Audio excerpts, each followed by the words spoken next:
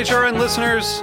As we celebrate our 15th year, we are deepening our commitment to giving voice to the next generation of food systems storytellers, and we need your help. Our internship and fellowship programs help activate new possibilities for underrepresented and underestimated young people through experiential journalism, audio engineering, and production training. Through these unique programs, HRN helps food equity stewards build essential workforce readiness skills that expand their potential and foster economic mobility. Please consider supporting these critical programs. And with a minimum donation, you can be entered to win a dinner for two at an amazing restaurant in one of 8 cities and tickets to a concert at a great venue in one of those cities. We have incredible partners across the country who have donated, as they also share our passion for helping to educate the next generation of food systems storytellers. Check out heritageradionetwork.org/15 to donate and enter to win today. That's heritageradionetwork.org/15 to donate and enter to win today. And make sure you donate before March 31st. Thank you.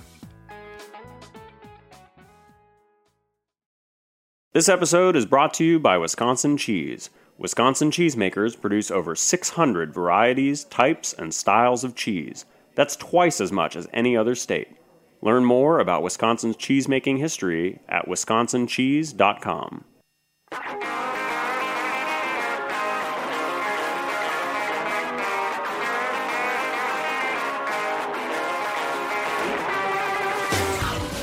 Welcome to HRN Happy Hour. It's 5 o'clock somewhere, and somewhere is Bushwick. My name is Kat Johnson. I'm the Communications Director here at HRN, and I'm here with Hannah Forden, our Program Manager. Thank you, everyone. We've got a really live audience here today because they're excited. We have if you could see what's happening in the studio right now, it's very exciting. There's a lot of very technologically advanced, very delicious things that will be happening. There are tools on the table that I can't tell you what they are. Couldn't possibly. We'll take some photos and videos to make sure that you get to the full experience of what's happening here today, but you'll probably hear a lot of interesting sounds that you don't normally hear on Happy Hour. We're going to try some cocktails and some bites in just a second. I'm not going to spoil what it is. We'll get to it in a moment. So excited. Okay, but this will give you a hint because today's guests... Oh, wait, before we get to our guests, we have some other fun people in the studio. We have 2 of our new interns, Kevin and Nicole. Say hello. Hello. Hey, guys. And our engineer, Matt, is in the studio. Hello. Hi, Matt. Matt, make sure you sneak in here and get some things to try in a minute. Oh, yeah, I was going to forget to do that. Yeah. Our guests today are Miriam Hendricks, the master distiller for Ruta Gin. Correct me? Perfectly said. Oh, thank you. And she's also a food scientist, and we're going to get into what sciencey cocktails we're going to have in just a moment. Our second guest is wearing a chainmail glove, and that's because he is the founder of New York Oyster Week, and he, yes, is going to do some shucking. His name is Kevin Joseph. Welcome, Kevin. Thank you for having me. Okay, Kevin, really quick before we start, can you just kind of give us a audio tableau of what you have going on here? Yeah, what are we looking at? Yeah, this is very space age. Instagram stories. Yes, probably absolutely. Well, what we have here is a cold smoker. I stole this from bartenders. Basically, it's a cold smoker, so it's a way in which I can cold smoke oysters. Wow. And we have some horseradish root, and we're about to have some wasabi root out, so I'm just trying to dig all this stuff out of my bags because we are launching New York Oyster Week tonight, and I have multiple toolkits here, as you can see. So to describe what this looks like, the cold smoker is kind of it looks like it could be something for extracting one's brain in a sci-fi movie. It's sort of a clear dome with a pipe coming off of it that attaches to. What is this? That's this a is a blowtorch. Oh, that's smoker. Oh my goodness. That's a blowtorch that lights it, and then this is a smoker that we use to light the wood on fire that fills the brain chamber, as I guess you would say, filled with smoke, which cold smokes the oysters. So cool. Yeah. Okay, so we're going to get more into that about what is Oyster Week, what's the occasion for today in just a moment. But first, Hannah and I just came from a very important meeting, and that's related to our announcement today because less than 2 months from now is our 10th anniversary gala. And we could not be more excited. As some of our listeners probably know, and folks who have been lucky enough to attend our gala for the past 2 years, it is a big, fabulous, decadent, taste around gathering at the Brooklyn Botanic Gardens in the beautiful Palm House and Yellow Magnolia Cafe, which it's just one of my favorite places in the world. It's so beautiful, and we have just the most amazing all-star lineup of chefs, of cocktail makers coming to join us to feed all of our amazing supporters. Our Hall of Famers will be in attendance. As those of you listening probably have heard, we have our amazing 10th anniversary Hall of Fame. So we're honoring food world luminaries who have been working hard to make the world more equitable, sustainable, and delicious. Many of them will be in attendance, and we're really excited for our Hall of Famers, our listeners, our friends, our hosts to all come together and celebrate 10 years of food radio. We are so incredibly excited. So if you're listening and you haven't gotten your tickets yet, now's the time. Yes. We have an early bird special going on until October 10th. So tickets are discounted from now until then. We have a bunch of different ticket options depending on the type of experience you're looking for. It's going to be a night to remember, and we can't wait to see you there. You can find tickets and more information at heritageradionetwork.org/gala. Woo! Can't wait. Be there, be square. Okay, so Kevin and Miriam, where should we start today? Should we start with cocktails or oysters? I always start with cocktails. All right. So we're going to start with cocktails. Miriam, tell us a little bit about Ruta and kind of the work you do there as master distiller. Okay, so I work for this amazing small distillery in the Netherlands. It's almost 150 years old. It was founded in 1872. Wow. By Simon Rutte, and it's been a family-owned company. I'm the first master distiller from outside the company. And what we make there is gin and Genever. Not everybody's very aware of what Genever is, which is very logical because it doesn't really exist yet in the United States. It's around, but very little. It's actually the forerunner for gin. So it all started in the Netherlands, and the Dutch people, they started to distill grain and added juniper berry to it. And the juniper berry, Dutch word for that is Genever berry. So that's where the word Genever comes from. And in the end, also the word gin comes from the Dutch word Genever. And that's what we do. So we get alcohol in, and then we get lots of beautiful botanicals in, juniper berries, but also cinnamon and oranges and grapefruit and celery and you name it. Anything you can think of. Hundreds of botanicals. And that we make into beautiful recipes and beautiful spirits, so they can be used in cocktails. I feel like obviously gin has been along for a very long time, but for some reason lately, I feel like a lot of people have started to say gin is my spirit of choice. Have you been noticing that? And if so, like, why do you think that is? Very much so. I've been 16 years with the Rutte distillery, and when I came there, we had gin as we had like 80 different products. We've been around for so long, so we have all these old recipes, all these old products. So we had gin, but maybe we sold 50 bottles a year in our own little shop next to the distillery. So it didn't really exist on a bigger scale, and it used to be very popular in the 30s in the Netherlands, in Europe, as a fashion that blew over from the United States back to Europe. But then in late 30s, the crisis came, and then we had a couple of wars, and so it all finished. And now it's sort of coming back. So the gin disappeared for a long time until maybe 5, 6, 7 years ago. It became a hype, especially in Europe, and it grew like crazy. And now it's huge. So we literally took it out of the shop and started making it at a bigger scale again. That's amazing. And that's the great thing about the Rutte distillery is that we have all these old recipes and we have all these products, because in 1.5 century you gather anything. So when it comes back into fashion, you can just have a dig in your old recipe books and go again. Everything that's old is new again. Exactly. Yes. I'm curious if you could sort of define for our listeners. I don't think that I've actually ever tasted Genever. Can you describe what sort of flavors you're going to find that are different from gin? Yeah, very much so. Yeah. It is the forerunner, and you can still taste that because the alcohol that we use still has the flavor of grain. So our alcohol is very malty, grainy, like in whiskey. Whereas gin is made with neutral alcohol. So if you drink a gin, any gin, you will taste, you won't taste the alcohol source really, but you will taste the botanicals only.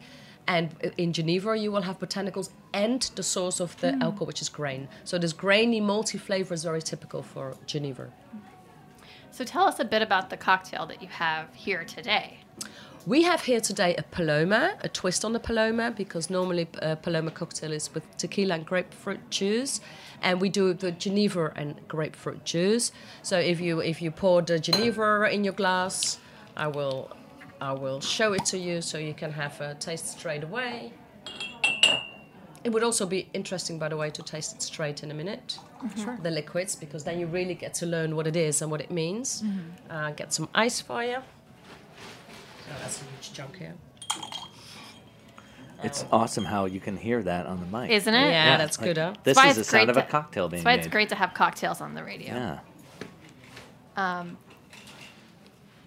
So as Miriam's making this, Kevin, do you want to jump in and talk a bit about Oyster Week? Sure.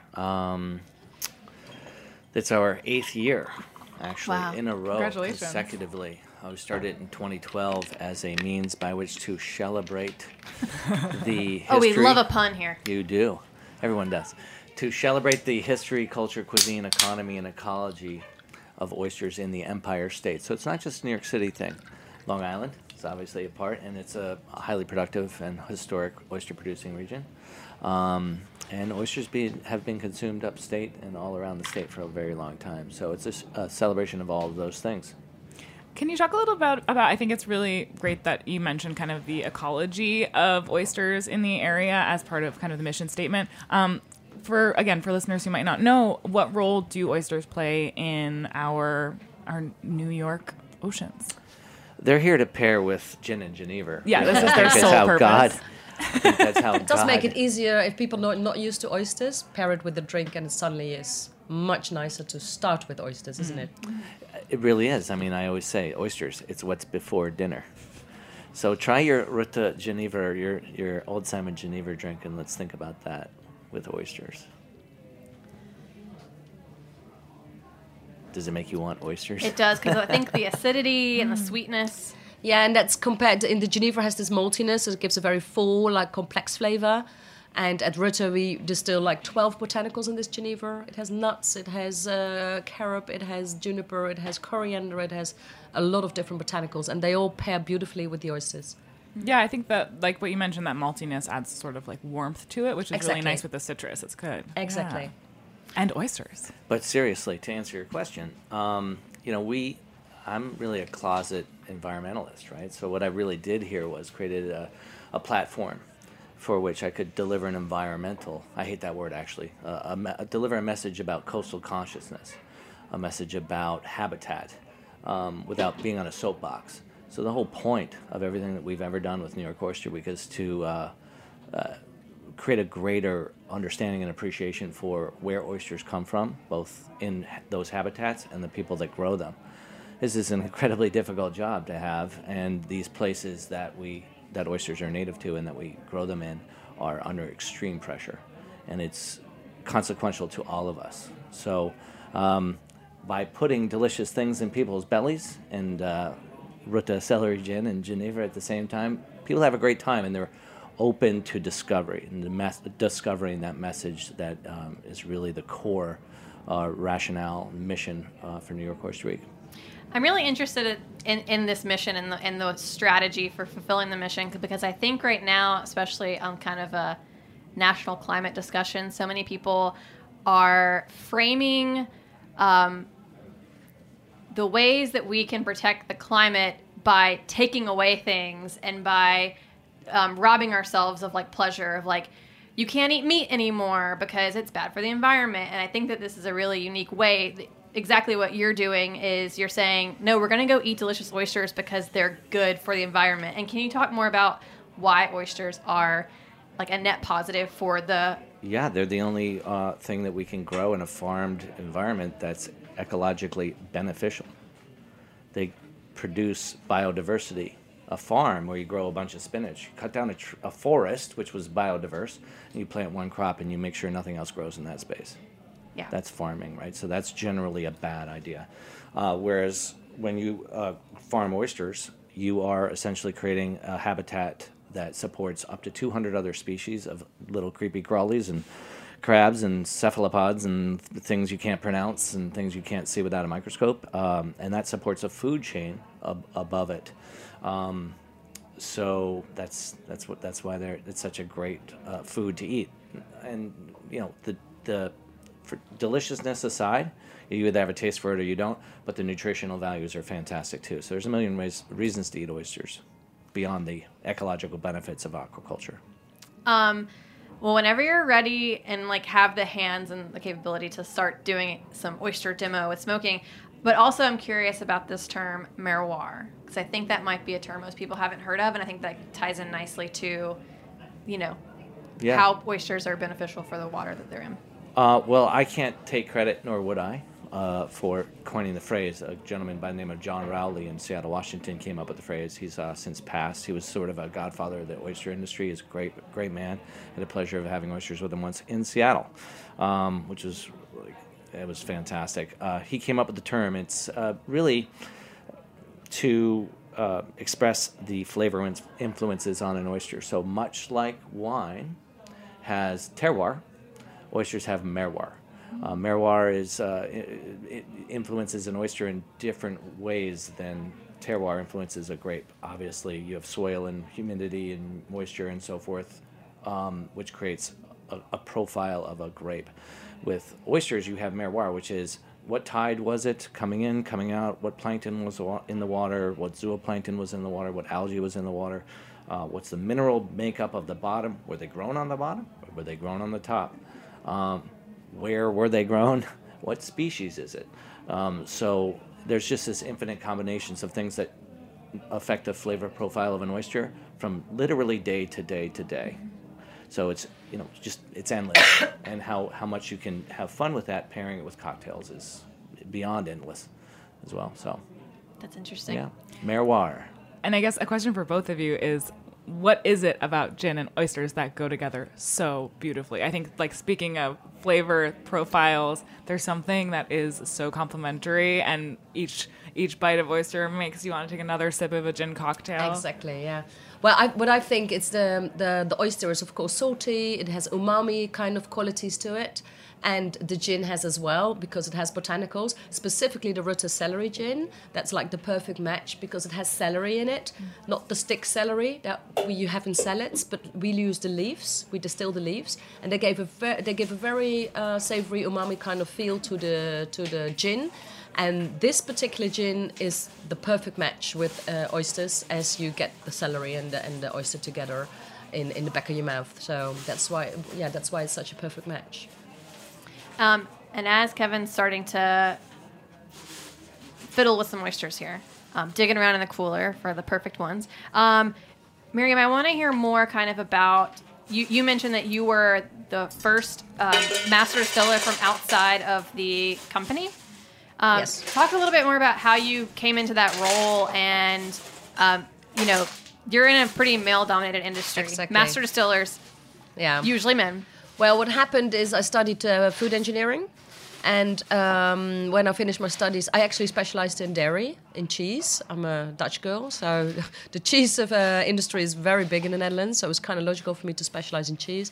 But when I started working, I got to know the spirit industry, and I thought that was much more interesting. A lot of craft, a lot of secrecy, a lot of nobody wanting to tell you what they were doing, which I thought was fascinating. So then I got to the Rutter distillery after, of course, many years in my career. Then the Rutter family actually called me up and they said, we know you know about Genever already.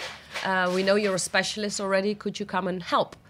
So I thought, okay, I'll just pop by and have a talk. And then I was in the distillery and I just fell in love with the place, with the people, and with the fact that John Rutter was peeling oranges by hand. Wow. And with the fact that there was like hundreds of beautiful ingredients standing around. They do everything natural, no flavors, no colors added, everything's natural. I just fell in love with the place Rutter itself, And then I said to John Rutter, hire me. So he did. And then, sadly enough, he passed away a month later. So I really didn't have any time to be with him and to learn from him, which was a real pity. But it was also a huge challenge. So trying to find out the old Rutter recipes, trying things out, experimenting. And everything was handwritten still. it was really, we're talking 2003 when I came there, but it looked like 1903, really. So it was really trying to find out about what they did and why. So a lot of testing, a lot of tasting. Which is where the engineering comes in. You're having to kind of reverse engineer things. Exactly. Yeah. That's the perfect word. Yeah. That's the perfect word. Thank you. And so that's what we did. I mean, then we digitalized all the recipes, and today, 16 years later, we still build on the old recipes. For example, the old Simon Genever is an old recipe, so we still make that. But the celery gin is a new recipe, but based on old recipes. So everything we do has a connection to our past and to the botanical knowledge of the Rutte generations before us, which is very important. Yeah. As we're talking, you're hearing shucking oysters happening. That's what it sounds Excellent placement by the microphone, by the way. You like that? A Yeah. plus. Not A my plus. first time in the studio. So I'd love to hear, like, with your background in food science and engineering, Miriam, joining the team of a 100-year-old company is amazing. But sort of as someone who clearly has this background in, the engineering side of things, what sort of new perspectives and ideas have you brought to the foray since you joined? Well, in a distillery, I think it's very much the combination of knowledge and creativity. So the knowledge is great, and the knowledge makes you understand why, for example, coriander and juniper are a great match, because they share certain molecules that are the same. So when you're really talking about the chemical part of the botanicals, you understand more. But without creativity, you're nowhere, So the knowledge of me as a food engineer, the knowledge of the botanical distillers from the Rutte family before me, and that together with creativity, that's really key. And I don't know, so often people ask me how it is being a woman. I would say I'm not sure. I think men are great in their job as well, and they are great tasters and have good noses and good flavors. But it is very special, though, as I'm the first woman in the distillery. And we know from the family, we've heard that women weren't even allowed in the production before. And obviously now they are. That's pretty wild. And I was reading a piece, an interview with you that said, often you'll be in the tasting room and guests might walk right by you, not realizing that all the time. You're the master distiller. All the time. You're the one making the product that they're there to taste. And you basically said, like, it doesn't bother me too much. But, I think hopefully we want that to change a little bit. How do you hope that does shift? I say that women should have the combination of knowledge and humor. Knowledge helps, when you start talking, people realize that you're knowledgeable and you know things, so that helps. But without humor, you become maybe bitter or frustrated when somebody walks by and it doesn't even say hello. And then when they realize I pay the bills, then they come back. Or when they know that I make the decisions, and then they come back and then they shake my hand, and then I go like, come on, you idiot. But I don't say that, of course. I just laugh at the inside. And so it really helps to try to look at it with humor. So knowledge and humor is the key for to enjoy your job and to move forward. Be able to get through it, yeah. Yeah, and especially in an old place like the Rutte Distillery, it has been very necessary to go about things like that. Things don't change overnight. Exactly. Okay, Kevin, tell us kind of where you are in the process. We have some beautiful oysters that are now shucked open on ice. Although I murdered these animals, I did it with knowledge and humor. There you go. So And appreciation. They're laughing. The oysters are laughing. They're laughing. We have some lovely oysters here from Matt Catcham, actually. They're called Peconic Golds. They're from the Peconic Bay, which is the water in between the North Fork and the South Fork of Long Island. And they're just beautiful, briny East Coast oysters. And we have a couple things we can do to them. I have fresh grated wasabi here, and I have some fresh grated horseradish root. We can do that. But first, I think we'll cold smoke them. Okay. And then we'll put a couple little accoutrements on them. Oh, you know what else we have?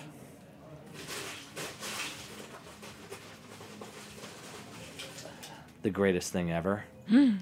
Rutte celery gin pearls. The moment we've been waiting for. Okay, let's leave it at a teaser. Let's go to a quick break. We're going to smoke these oysters, and then we're going to come back, and we're going to tell you what these beautiful pearls in a jar are all about. Can't wait. We'll be right back.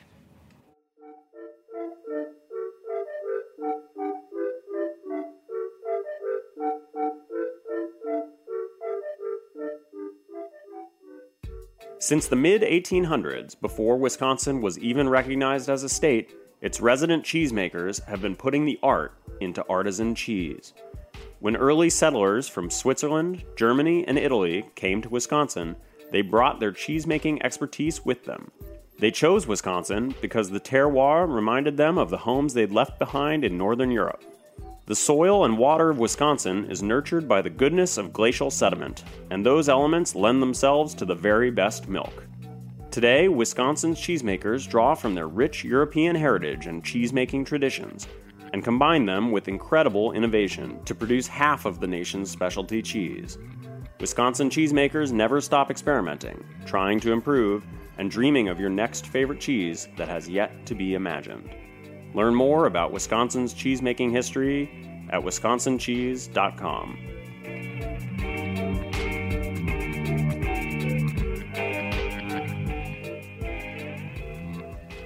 All right, welcome back to HRN Happy Hour. We're here with Miriam Hendricks of Ruta and Kevin Joseph, the founder of New York Oyster Week. Okay, so we're, as promised, sipping on a bit of the Genever straight and tasting what it is like without being in a cocktail. Hannah, thoughts? I think it's absolutely delicious. There's something... I personally love the flavor of gin straight, but it can be a little bit, like, takes a little more warming up of your mouth to kind of get used to the sharpness of it. I think this is really smooth. Like, I think this is really sippable. Like you mentioned, it's kind of like whiskey, and it has that quality where it's just sort of warm and cozy and sippable, but it also has that amazing, like all the bright botanicals. Wow, you're a really good taster. Yeah, you can think work you got a for us. job. Yeah. Hey, you want a job? What? No, because you nail it. You nail it. You HR in Thank Netherlands? you. Yeah. Well, I love to drink gin. I've practiced. I've been practicing for you. But gin, as you say, gin is a bit sharper, as it's often also a bit higher in alcohol, and the whole idea is to mix it in a cocktail or with a tonic. And Genever you can drink either in a cocktail or a mix or straight. And when you drink it straight, you will notice that it has a beautiful balance. Mm-hmm. Especially this Ruta Genever, as it has hazelnuts and walnuts, and that makes a very creamy mouthfeel. I feel like it'd be an excellent martini. You wouldn't have to do like anything to it. Just like a little rinse of... Well, the Martinez, it was actually when the Martinez was one of the first cocktails in the US. And at the time, there was no dry gin. It was only Genever from the Netherlands. That makes sense. There you go. Because it almost is like, it has some of the same qualities that you would have like adding vermouth with, but you don't necessarily need the extra ingredient. Exactly. Yeah. Exactly. I love that. Okay, so we're moving. We're going to follow you back home. Just drink this all the time. Welcome. As you See say you this, in I the just Netherlands. I realized to the behind you, Hannah, there's a massive bar of all kinds of like Yes. Oh, yeah. incredibly This is, boutique-y, crafty things. Yes. So we have another show on the network called The Speakeasy that's all about cocktail culture and Oh, wow. spirits. And so they've started to accumulate this Amazing. bar. Amazing Well, bar. on Wednesday night we're having a Shuck Easy, which is oysters and spirits, Love that. and Ruta Celery Gin is highly featured in that event. Okay, so yes, tell us about the collaboration and the jar, the magical jar you pulled out. We, I think it kind of sort of happened serendipitously through mutual friends that Ruta became aware of New York Oyster Week, and we pursued it, and we realized what a great pairing the spirit is with really any oyster.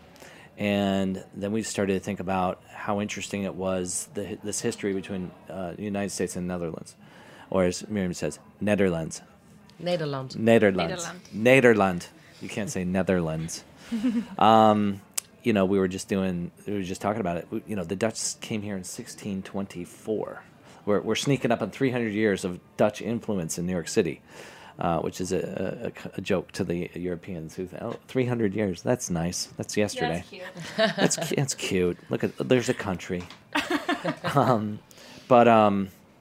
So we started experimenting with it and talk about it, how we could have fun with it and do different things. And so here we are. We came up in the process with this, what we call spirited pearls.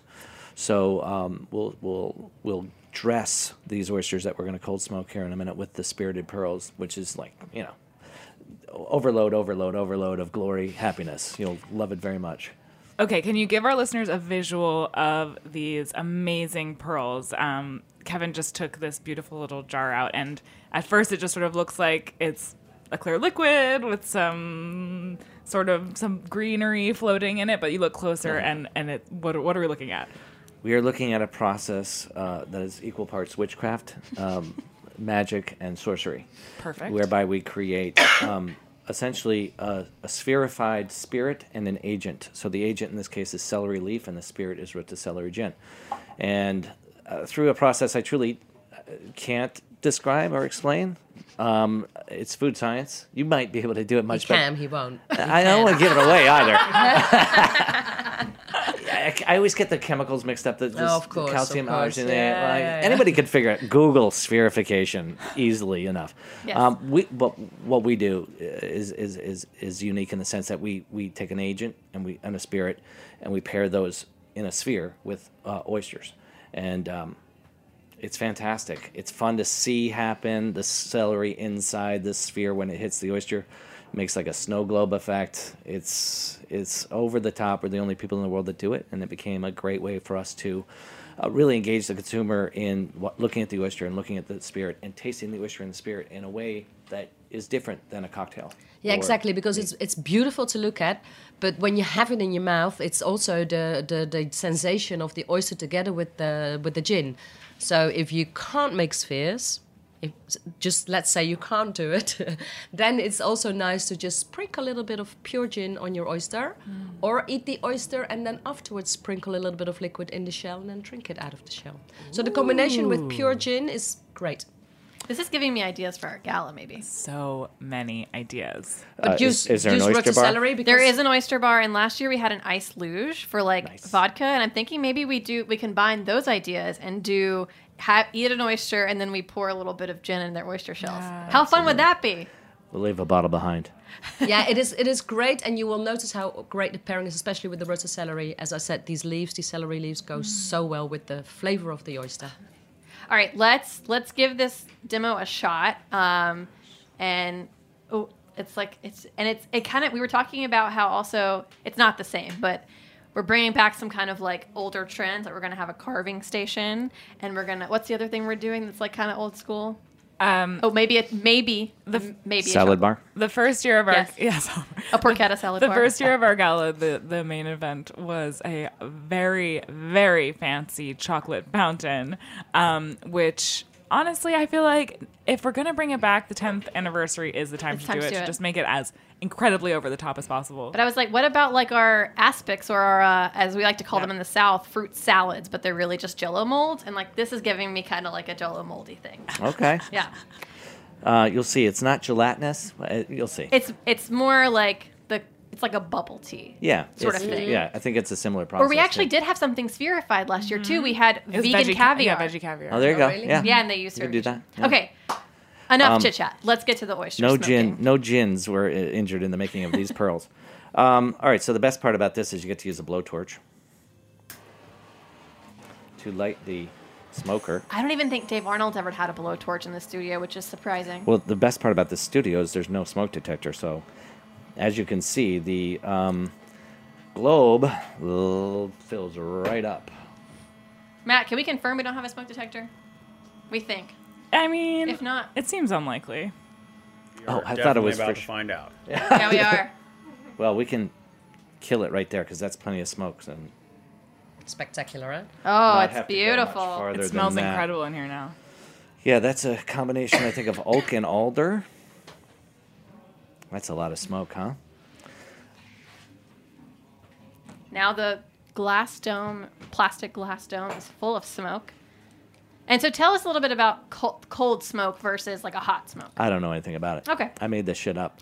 I stole it from a bartender. I'm serious. We've seen bartenders, smoking drinks. I said, "Oh, Yeah. I could do that." Like a smoked whiskey or something. Or scotch. I'm smart enough to figure that out. Heck yeah. Foams, other things. We've, for our oyster services at our events, we've sort of borrowed from our friends behind the other bar. So cold smoke is just really, there's no heat involved there. They're on ice, and so it's passing through this tube into a dome. The oysters are cold. No heat was generated. If you feel the smoke, it's just, Wow. yeah. Now, you wouldn't think that the oysters are going to absorb that smoke in that short a period of time. It's quite shocking how well it absorbs it. So what we'll do now is we'll pearl them. Okay. here, let me get a little video So action yeah, of you this so definitely. that everyone This can is see highly it at Instagrammable. home. You might want a boomerang. We'll do 5. Yeah. So you can do different. We're going to do some video and some boomerang. So the best part about it, like I say, is when it hits the oyster, how the celery inside spirals. It is like a snow globe. Yeah, it's a verb, snow globing. Some are better than others. My man Emilio Ostra Mayo made these. He's a magician. They're really beautiful. They Beautiful, look huh? like marbles almost with the little strands inside.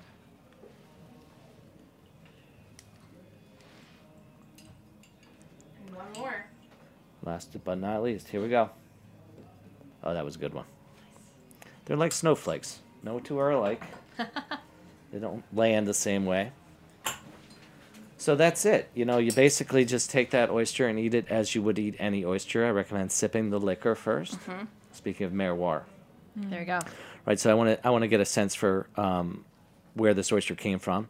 Also, what's great about pairing spirits, particularly with celery gin and oysters together, is our palates have the ability to discern between the meat of the oyster and the spirit.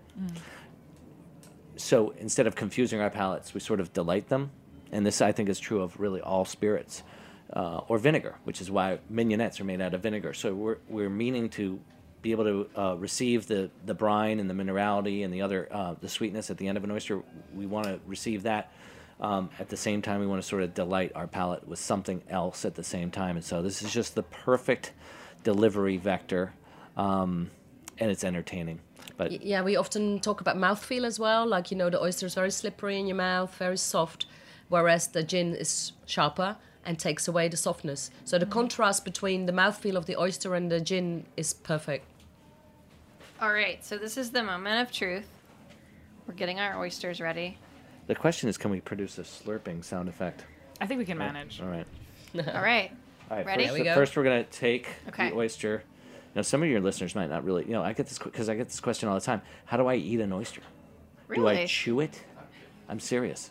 Well, let's hear it from the all expert. the time, right? So first thing, you treat it like a glass of wine. This is essentially a marine grape, so you would sip the liquor as you're sort of smelling it. You could taste the smoke right there. Ooh, yeah. Holy Wow. smokes! And then you obviously smell it, and then you take the whole thing from the leading edge. You're holding it at the hinge, and you pour it into your mouth. And in this case, you're looking to chew the pearl and pop it and the oyster thoroughly, like 30, 40 chews at the same time. Okay, Here let's we do go. that. Thanks for having us.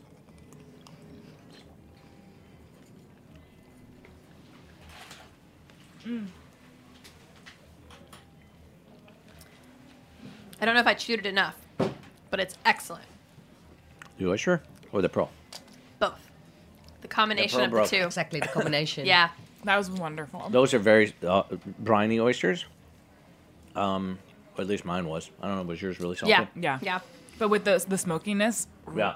was the perfect. That little sip of the liquid was amazing. There's a lot going on there. I'd almost prefer to just do it without the smoke, actually. Yeah. We'll do another one. All right. Or let's sprinkle. Let's just sprinkle, like you said. Let's sprinkle a little gin on there. Okay. As we shuck this next round and then we're gonna taste some more, let's go ahead. I'm gonna get some trivia started. We always end our show with trivia, and we can take a break between questions if you want to talk more. But obviously, our trivia this week is oysters. Okay. It's oyster specifically. Am I excluded? It's not the kind of oyster trivia you might think. We never make it too literal because that might be too easy. It's more oysters and pop culture. Okay. Cool. So question number 1, and Nicole, Kevin, please jump in to help if you want. Question number 1, in what classic Disney movie do 2 characters seduce naive baby oysters out from the sea and proceed to eat them? Wow. I don't know. The Dutch lady here's never going to get it. Little Mermaid, the Mermaid movie. No. I think it's like Alice in Wonderland. That's right. Oh, really? What? Our intern. No, Kevin. I thought that was the Walrus and Carpenter. Yeah, but that scene is in Alice in Wonderland. Oh, is that? Nice. It's pretty twisted. But you never actually see the walrus eating the oysters. It like cuts away. He tricks the carpenter into going into the right. kitchen, and then he comes back and he's eating them all. All right, question number 2. What Japanese food film features a romantic scene involving a gangster, a pearl diver, and an oyster? Could you repeat the question, please? What Japanese food film features a romantic scene involving a gangster, a pearl diver, and an oyster? Lost in translation. No. It's older than that. I wouldn't know. I'll give you a hint. It's What, by more pearl diver, do you mean dishwasher? Or literally? literal pearl diver. This isn't a Tempopo, is it? It is. It is. It's one of the Been a while vignettes. since I've seen. Yeah. Oh, okay. Tempopo, which is more associated with ramen. Yeah, I wouldn't have Okay. thought of that.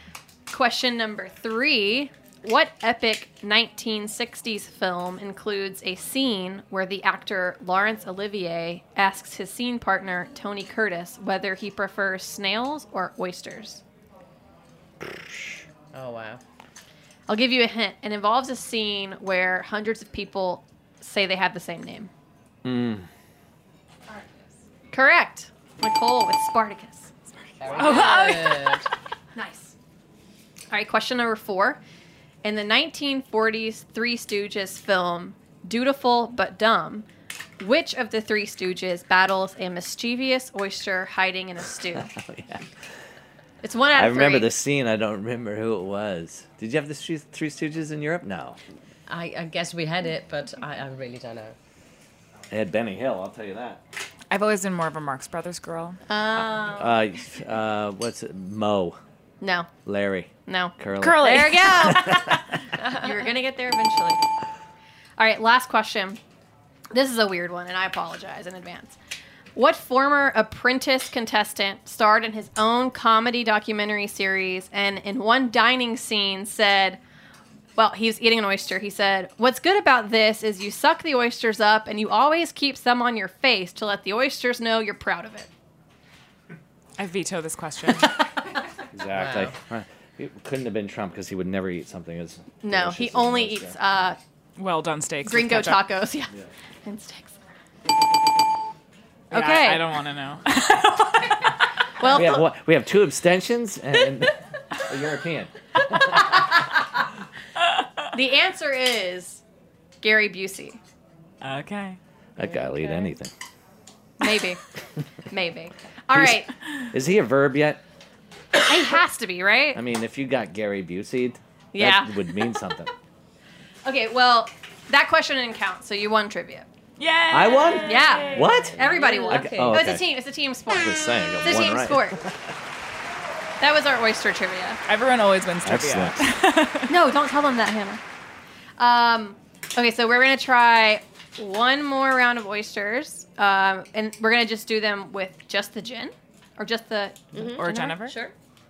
I would Cool. do I it think with we should celery just- gin with yeah. the- Okay. I love this idea. I do too. Do you think we should add a little of the horseradish or just leave it clean with the gin? You guys are the experts. I'd like you guys just to taste that really classic pairing. Okay. We could do another one. We'll eat as many oysters as you would like us to eat. Don't worry. We're running out. I like that you bring your oysters around in a Yeti cooler. Yeti's the best. You have strong No. feelings, yeah? I do because I can't be. I have so many coolers, and I rely on these things because I'm either moving a dozen like this to come to something like this, or thousands of them to bring them to an event somewhere, and things can't break. So Yeah. it's worth the money to me for sure. So, question about Merroir. Would you say that it's a quality that is distinctive to oysters because of the way that they exist in the ecosystem, that they carry so much of the flavor of the place? Or is that something that you can kind of recognize in other fish or shellfish or crudo? I think other finfish or crustaceans, their flavor is more driven by their species. I could Maybe stand to be shellfish more. challenged on that, but I actually think, They say, though, you are what you eat. yeah, That right. counts for every organism, Right. I think. I mean, if you think about it hard enough, you can taste some seaweed in the lobster you're eating, I suppose. But Or you can tell a difference between like a farmed salmon and a wild salmon, I For would imagine. sure you can but you tell maybe that. couldn't tell like Yeah. a salmon that lives like in slightly different locations. Right. Wild salmon. Right. Or what As time of much. year it was harvested. I wouldn't think so, actually. No. I Interesting. wouldn't think so. So yeah, oysters are special. There's so many Yes, special they things are. about oysters. I'm surprised you haven't asked the aphrodisiac question yet. Are we in love yet? Are we all in love? That was in the Tampopo. Let's have that's some the more gin. We'll Tampopo see how it scene. goes. All right, let's sprinkle some gin on those bad boys. That Tampopo scene is like pretty wild. Have you seen it? I haven't seen it in years and years and years. Like the gangster buys an oyster from the diver. He's like, "Can I buy one?" And then she shucks it for him, and he like, puts it up to his lips, and he cuts his lip, and then he eats the oyster, and then she like licks the blood off of his lip, and then they start making out. So I guess Wow. It is an aphrodisiac. I was going to say. Do you find that when you go to oyster events, are people falling for each other left and right? Or do they ask that question a lot? People ask that question all the time, and so we're going to capitalize on this. Okay. We're going to create an event in October Ah. called O-Date. O-Date. So O-Date, October oyster. There's other words that start with O. Whatever could Will they be? will be a dating event, a singles event for people that share a love for oysters. So you can come to this event and try different oysters and compare which ones are your favorite, what you prefer, what you don't prefer, what tastes you get in a flavor profile. So it's great icebreakers and that. And That's it's so gonna be fun. fun, yeah. I love that. So you will try now. The gin has been sprinkled on top. This is one way to do it. You can also say we do the oyster and then sprinkle some in the shell afterwards and drink it. That's also a nice way to do it. That should be an expression. What do you want? Some gin with your oysters for like when you're being Or some ungrateful oysters with your and- gin. Okay, Yeah, right. see, I think you might be right. I think I like this almost more. Yeah. There's too much going on with the smoke, and but I kind of It's wanted to. I exciting. know we It's have interesting. time constraints, so I wanted to. Yeah. That was delicious. Okay, yeah. Well, I think that's a fabulous way to end. Well, to really end this up in this show, let's quickly. Where can people learn more about both Ruta and New York Oyster Week? And then, Kevin, if you want to give us a little bit of an overview of the events coming up. Well, Ruta is sold here in New York by Empire Merchants. So if you phone them up, they will know exactly where you can get it and how to buy it. And if you're really interested in this particular combination, of course, you have to ask for Ruta Celery Gin. Excellent. Website? Ruta.com. Great. What bar or restaurant in New York City offers Ruta, and who sells the most? We can probably Do we find know? that online to see where. We'll put it in the show notes. Yeah. Okay, Yeah. we'll figure it out.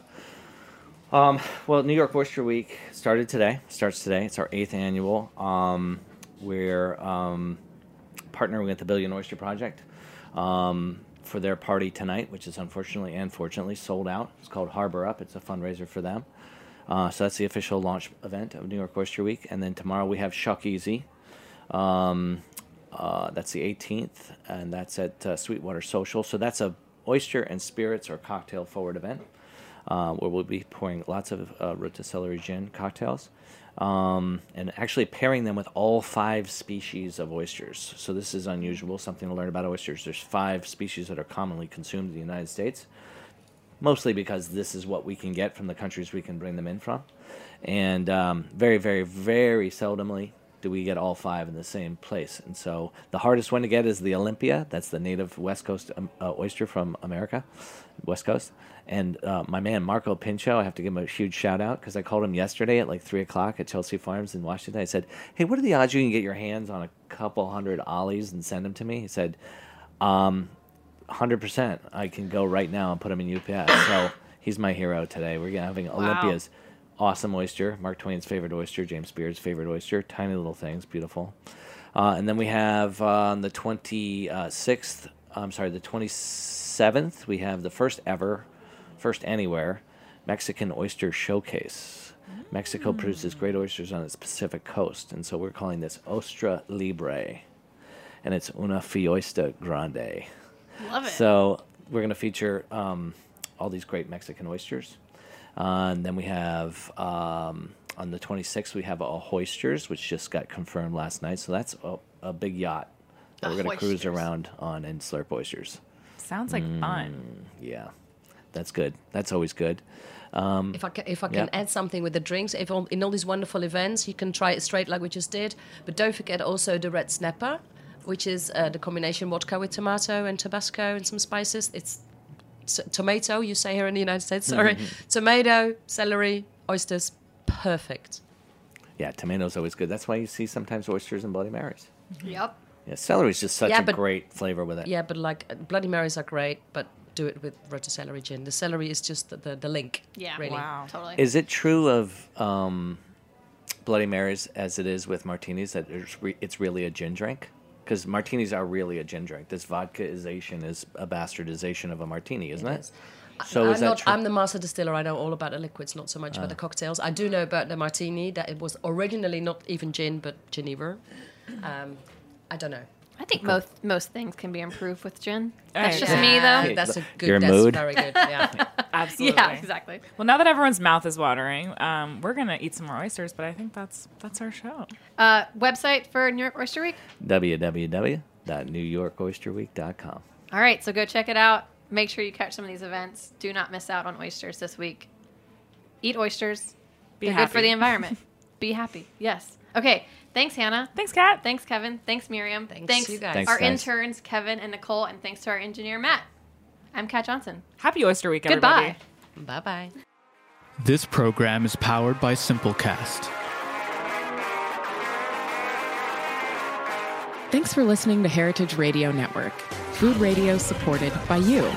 For our freshest content and to hear about exclusive events, subscribe to our newsletter.